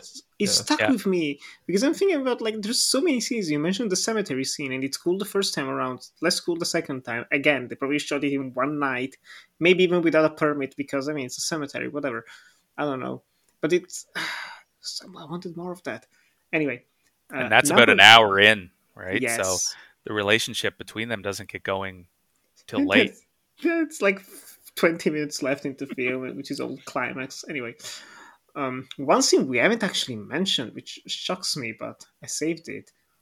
It's the torture scene, which I can Oh, kind of see. Hey, I kept it. again, I kept it again. quiet. Oh man, oh man. Okay, just continue. It's like the second, like fifth time that's happened now. Yeah, I know. I'm It's just just like, we haven't stealing them. mentioned this. I'm gonna not gonna mention this. This is gonna go into my top threes, and Nicholas just going. Because it's a cool scene. It's effective. It's brutal. It's raw. It's, I would probably say, the only moment where you can kind of side with the criminals, in the sense that you can see the cops are no better than the criminals they're trying to fight. They're just as violent. They're gonna do whatever they can to get what they want. Probably another moment that inspired Tarantino, even though there's no mutilation or amputation in that scene. Um, it's still shot in a very, like, again, it feels real. I don't want to know if those were real handcuffs or not. They probably were. So poor Choi Probably Yun were, yeah. Fat. Even if there's makeup for the blood and whatever, just that's an uncomfortable position to be in. Just getting kicked. There's no wires. There's no nothing holding him up except sheer will. Bless him.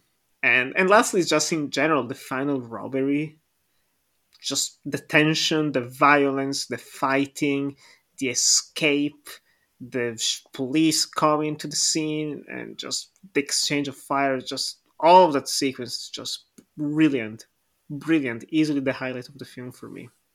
I mean, okay, I will have to make a few substitutions because you guys stole a few of mine.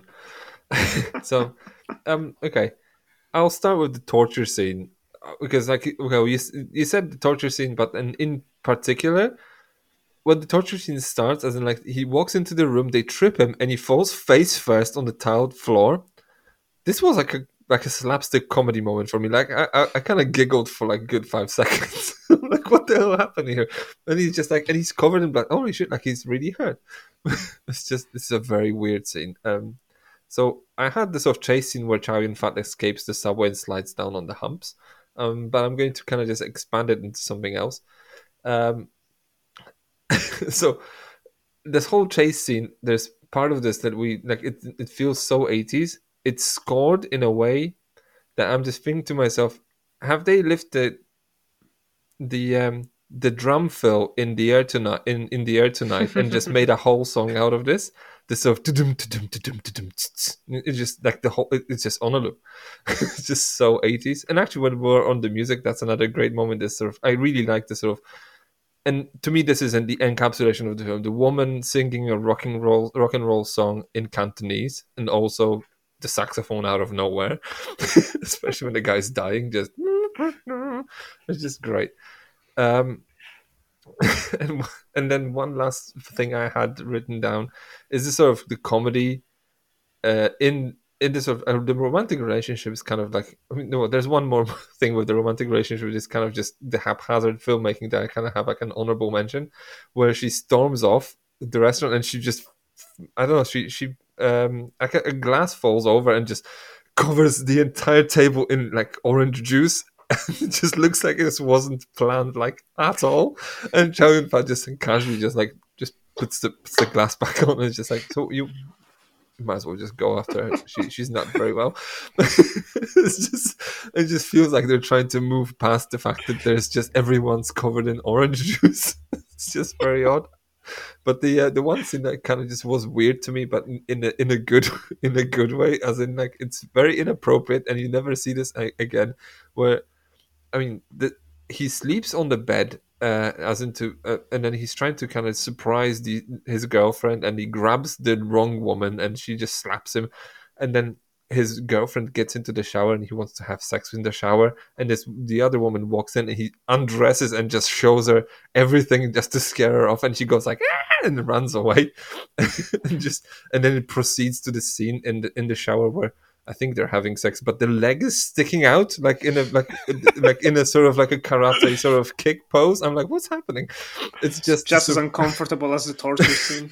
Yes, but it's sort of, I don't know. It feels like it's just a sort of slapstick moment of like someone who doesn't know where the boundaries are, and I kind of like that because it's just like that. Like in a Hollywood film, this would never happen ever, ever, ever. You, even in the golden era of when anything went. so so it's kind of like you don't get to see that kind of filmmaking anymore anywhere else, and it's just, I don't know, I'm happy that these people kind of just had the balls to just put shit like this in their film. Anyway, bottom three. Okay. Um, I'll start with a bit of an honorable mention, and I think this might just be that. So I had to order the DVD, and it only had dub. So I think the dub was sort of bad. There's one line, I forget who said it. Someone says, "You're the guy," and not as a question, like "You're the guy," and the response is, "What are you saying?" It's like, I think Did that's you watch pretty it in clear. English? I did. Oh God. Yeah. And Wow. it's all like, yeah. So anyway, I think my dub was bad, and yeah, a lot of the quality from that may have filtered down. Anyway, um, jumping into it, I'll mention in that apartment scene, I think Chow is acting entirely too silly, and the comedy there, although you're alluding to it as sort of a good effort, I'm saying it really doesn't work. It's It's just, ridiculous. It's yeah. ridiculous. So yeah, I'm going to list it as a as a as a This is a bottom. bad yeah, as a bad element. And on the step too, where he's trying to be polite, and he tries to pick up a bag, and then the lady sees him, and then he just sort of spins away and does this dance move, and it's just entirely too bizarre for me. Um, so next, I'll say during the robbery is awesome, and this is just sort of a weird little nitpick, but whenever they're running out of the building and the police are coming, and Danny Lee pulls out the guns and he shoots twice, and the police car flips, and then about 2 seconds later blows up That's the with two Hollywood shots. film. We're making a Hollywood film. We don't I know know. Yeah, and they really don't. It's just sort of bizarre.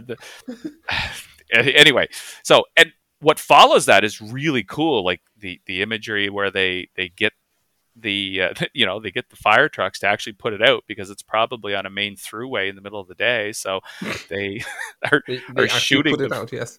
yeah, so the Foam. fire trucks have to come, and that stuff with the foam, like, anyway, that all looks great, but just the whole business of the shot and that it blows up is sort of hilarious. But this is the sort of guerrilla filmmaking. Like we're blowing up a car. Someone has to put it out, so we need to get the fire truck engaged. So might as well film it.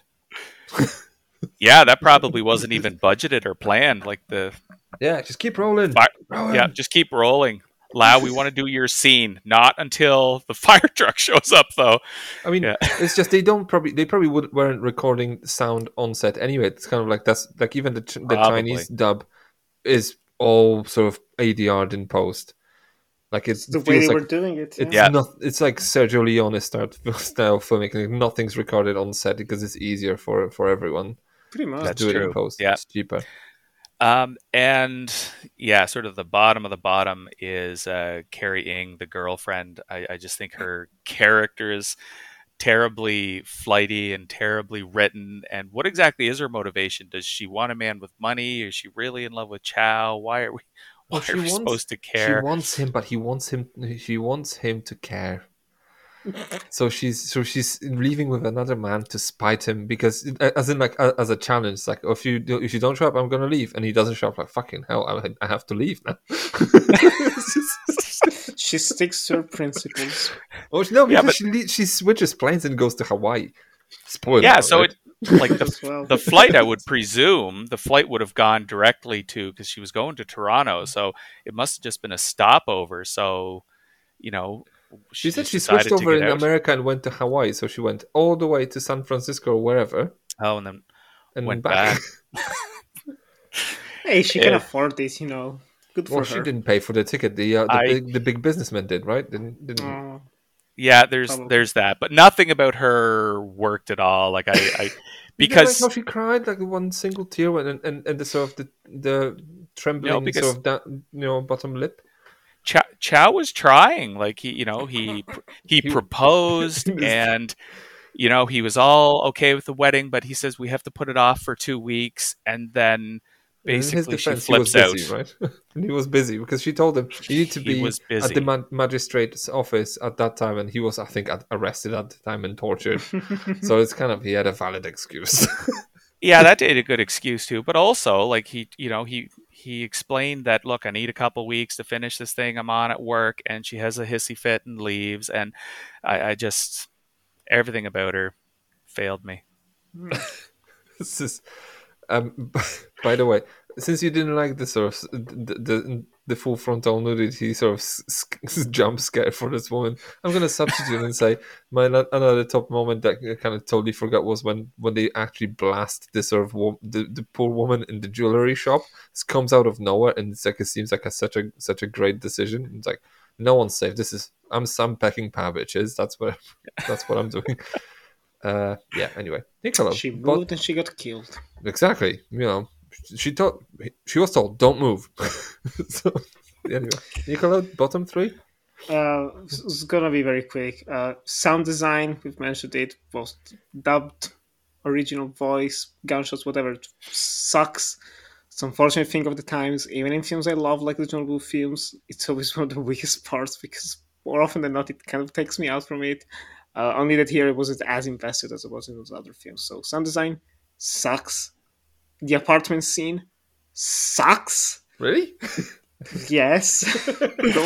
Randy said everything that needed to be said about those moments. And lastly, it's the final shot. I don't like the final shot of this film. It's the final shot where it's just showing, the carnage and the violence, and the spirit of Chow is dancing in the past. It's just kind of like Totally forgot about superimposed. this. He's dancing on the It's just- step. He has this weird smile. That's okay. This is a John Woo ending. Like he's done it in other films. He would do it with the killer, not to spoil things, but the killer doesn't have a happy ending. But it's kind of like, but this doesn't like this was laughable. I just started laughing. I was like, what's happening here? I don't know. I can understand the intention behind it. And again, I read reviews with people crying at the end. Just I don't fair get enough. where you're getting those reviews. it's. I mean, some mutuals have they Wow. love this film. Are they all film bros or something? But an They're emotional interesting. attachment to this is weird. I know, It is, right? it really is. I kind of like honestly. I get attached to like again, John Woo. I think the ending of the first Better Tomorrow is emotional. Same for freaking The Killer. Like those are effective, dramatic moments. And I'm watching Choi Fat dancing in slow motion over the shot of his dead body, and then he just cuts to credits with the saxophone thing. I was kind of like, "What? Oh, come Oh, on!" that's the rock and roll song, right? Yes, he comes back again because, of course, the budget is The limited. saxophone out of nowhere. Anyway, well, there is a moment like early on when the saxophone is playing and you can actually see a saxophone player in this. Yeah, he comes back in a few moments. Like he's always kind of there, just crouching. It's like Birdman. I don't know. He's like a crouching saxophone player and hidden rock and roll.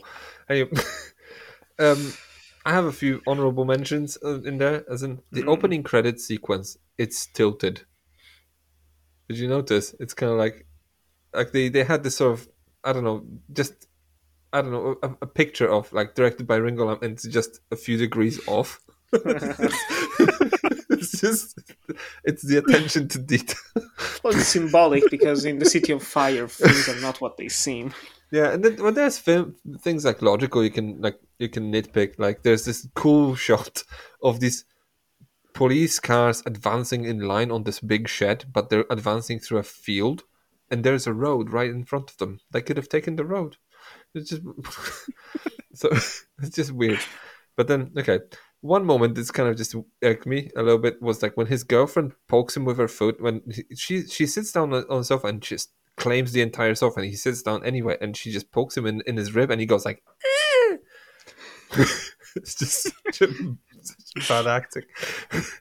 Another one that I don't understand how it got into the film, like in the cemetery, and then they push Chow Yun Fat and he lands in a grave, and his foot lands in a grave, and a head pops out of nowhere like a skull. I'm like, what the fuck's happening? But the absolute bottom of the barrel, and this is something that really bothered me, was when they have this sort of scene. I think it's towards the end. So when Chow Yun Fat's character, he puts this little note in his wallet, and then Inspector is like, "I found his wallet," whatever. So before the heist, he puts a note in his wallet, and the wallet falls out of his pocket, and Fu finds it, and he's just, "Give me that wallet," and they go and have a conversation. So he sits down on a bed, and Fu sits down on his bed, and he starts rubbing his feet, as in like he's. This is probably where Tarantino goes like, "Fucking yes." But then what he does, he rubs his fingers between his toes, and he talks to him, and as he's doing it, he smells his fingers. Like fucking gross. I'm just watching this and like it's just, like he takes the dirt, like dead skin from between his toes, and he just rubs his fingers together and just gives it a nice sniff, and just a nice sort of confirmatory sort of like a little smirk, just a good shit. Like he just and I'm just sitting there retching, just I regret not putting it in my top moments. And I'm just wondering, like we're talking about this film and no one's mentioning this. Like, am I the only pervert who noticed? I mean, I don't know. I didn't notice. It's normal stuff to me. I don't know. Okay. What's so wrong about that? Christ. I'm just in there. It's right close to the end. Like they're supposed to be readying themselves for this big heist, and this guy's just getting high on his own feet. I'm like, fucking Jesus. It's an acquired taste. And they're having a conversation about like life and all the rest, right? He's picking his toes. Jesus Christ. Anyway, so I think this is where I usually say where City on Fire is available to rent or purchase, but I don't think it's available to rent or purchase or stream anywhere. So you have to, at least into my knowledge, I don't know if you guys had access to it, like through digital means. But if you want to watch it, you have to procure it on DVD or in some regions on Blu-ray. But in region 2, I don't think it's on Blu-ray, at least where I live. Or you can resort to clandestine ways of the dark web. I don't condone it. We don't endorse it, but do what you need to do if you want to watch it. I got it on DVD from on eBay, so definitely doable. So I think this is it for this episode of the Uncut Gems podcast. Where can we find you all on social media? Randy, where can we find you? You can find me on Letterboxd at Bratch7 and Twitter at Randy Burrows, and you can read some of my stuff when I put together an essay on Clapper. Awesome. Nicolo, where can we find you? Follow me on Twitter and Instagram at NikiWare97, and there you can go on Linktree/Enjoy the Movies, where there's every link to everything I do. Which is a roundabout way of also endorsing your own podcast. It's just like... Yes, you can listen to the Death by Adaptation podcast, which is now becoming, by the time you listen to this, like the podcast has officially became. The podcast is now bi-weekly. So there's going to be one new episode every 2 weeks for the entirety of 2022. Which is great, because it also gives us mere mortals with zero time on our hands to actually go through a book that you're going to be covering without having to we don't want to go through Great Expectations if we want to talk about, I don't know, we remember for you wholesale or something like this, because you always pair up like a good, nice sort of tight book with like it. Yeah. So it's like there's 1,400 pages of something, and then just I really want to. We can do another like Dr. Seuss and then Anna Karenina. Yeah, like War and Peace, and it's just Christ. And the Gruffalo. Just a good combo. I have to write it down. Like one of the Paddington books, and Crime and Punishment. The Gruffalo was an nominee, an Oscar nominee, I think, for Best Short Animated, I believe. There you go. Ooh. This is something my daughter wasn't ever really into Gruffalo. She was like, he's scary, I don't like him. I suppose that's kind of part of the point, I suppose. Anyway, you can find me at Talk About Film on Twitter and as Jakub Flash on Letterboxd. You can read my stuff on flashandfilm.com and sometimes on Clapper as well. Recently, not so much on Clapper because I'm trying to kind of just get consistently something on my website. Anyway, you can follow the show on Twitter and Instagram and TikTok at Uncut Gems Pod. So make sure to follow, retweet our stuff, and then, get in touch. If you want to get in touch, actually, send us an email at uncutgemspod@gmail.com. So if you want to sound off about City on Fire or any other film we covered, or just, if you're a fan of feet, I suppose, just go nuts. And also, if you want to support the show with a one-off donation, you can also find our page at ko-fi.com/uncutgemspod, so you can buy us a coffee. And if you want to receive more content from us, you should think about joining our brand new Patreon channel over at patreon.com/uncutgemspod. And remember our birthday giveaway. But anyway, like $3 a month will get you extra podcasts, and the podcast we're about to record shortly, it's going to be there for free as a bit of a teaser and a bit of a sort of birthday present, I suppose. I don't know how we're going to go forward with what's free and what isn't. I think we need to discuss it with Nicolo behind closed doors. But yeah, anyway, so be sure to tune in next week, as we'll not be doing the Tarantino double bill second feature, so you can listen to our post-Tarantino retrospective on our Patreon instead. But next week we'll be doing, as I mentioned at the top of the episode, a collab with Nicolo and Ewan's other show, Death by Adaptation. I will be guesting there to talk about The Invisible Man, the book, and the Universal Monster version and Leigh Whannell's version. And in here we will talk, as a sort of tie-in, as a collab, we'll talk about Paul Verhoeven's Hollow Man. So look out for that. But for now, I hope you have a fabulous day, and we'll see you next week. Bye bye.